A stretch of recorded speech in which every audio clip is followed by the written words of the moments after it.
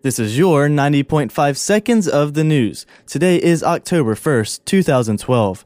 In weather, expect a high of 82 degrees with off and on showers in the afternoon.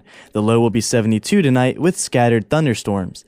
It's official. ESPN's College Game Day announced Saturday that they will broadcast live from the Horseshoe this weekend. The last time Game Day was on campus was in 2010, when South Carolina upset then number 1 Alabama. The crew will take to the heart of campus at 9 a.m.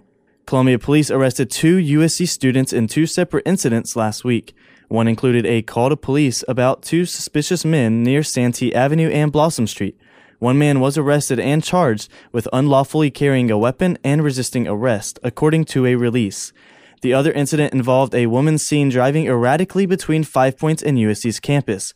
A report says that after allegedly hitting a parked car, the woman was pulled over and arrested on multiple charges, including hit and run, possession of controlled substances, and possession of beer by a minor. Police have arrested a second suspect in last weekend's brawl on Hardin Street. The man was arrested in an apartment near Benedict College's campus and is charged with second-degree assault and battery, according to Columbia Police spokeswoman Jennifer Timmons. In sports, South Carolina did not get its way for most of the first half of the football game Saturday, but the team dominated after halftime and put up a win. Looking ahead after the game, quarterback Connor Shaw says that the team just agreed they can't start off sluggish in the first half against a team like Georgia.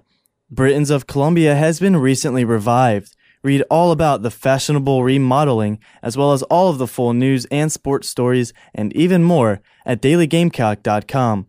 Paulie C., 90.5 seconds of the news.